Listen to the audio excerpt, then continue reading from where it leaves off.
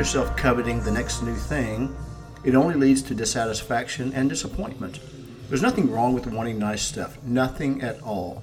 Having a nice home, eating at great restaurants, and going to wonderful resorts for vacation, that's part of why we work. But when getting more and more becomes our God, then we have replaced the real God with idols.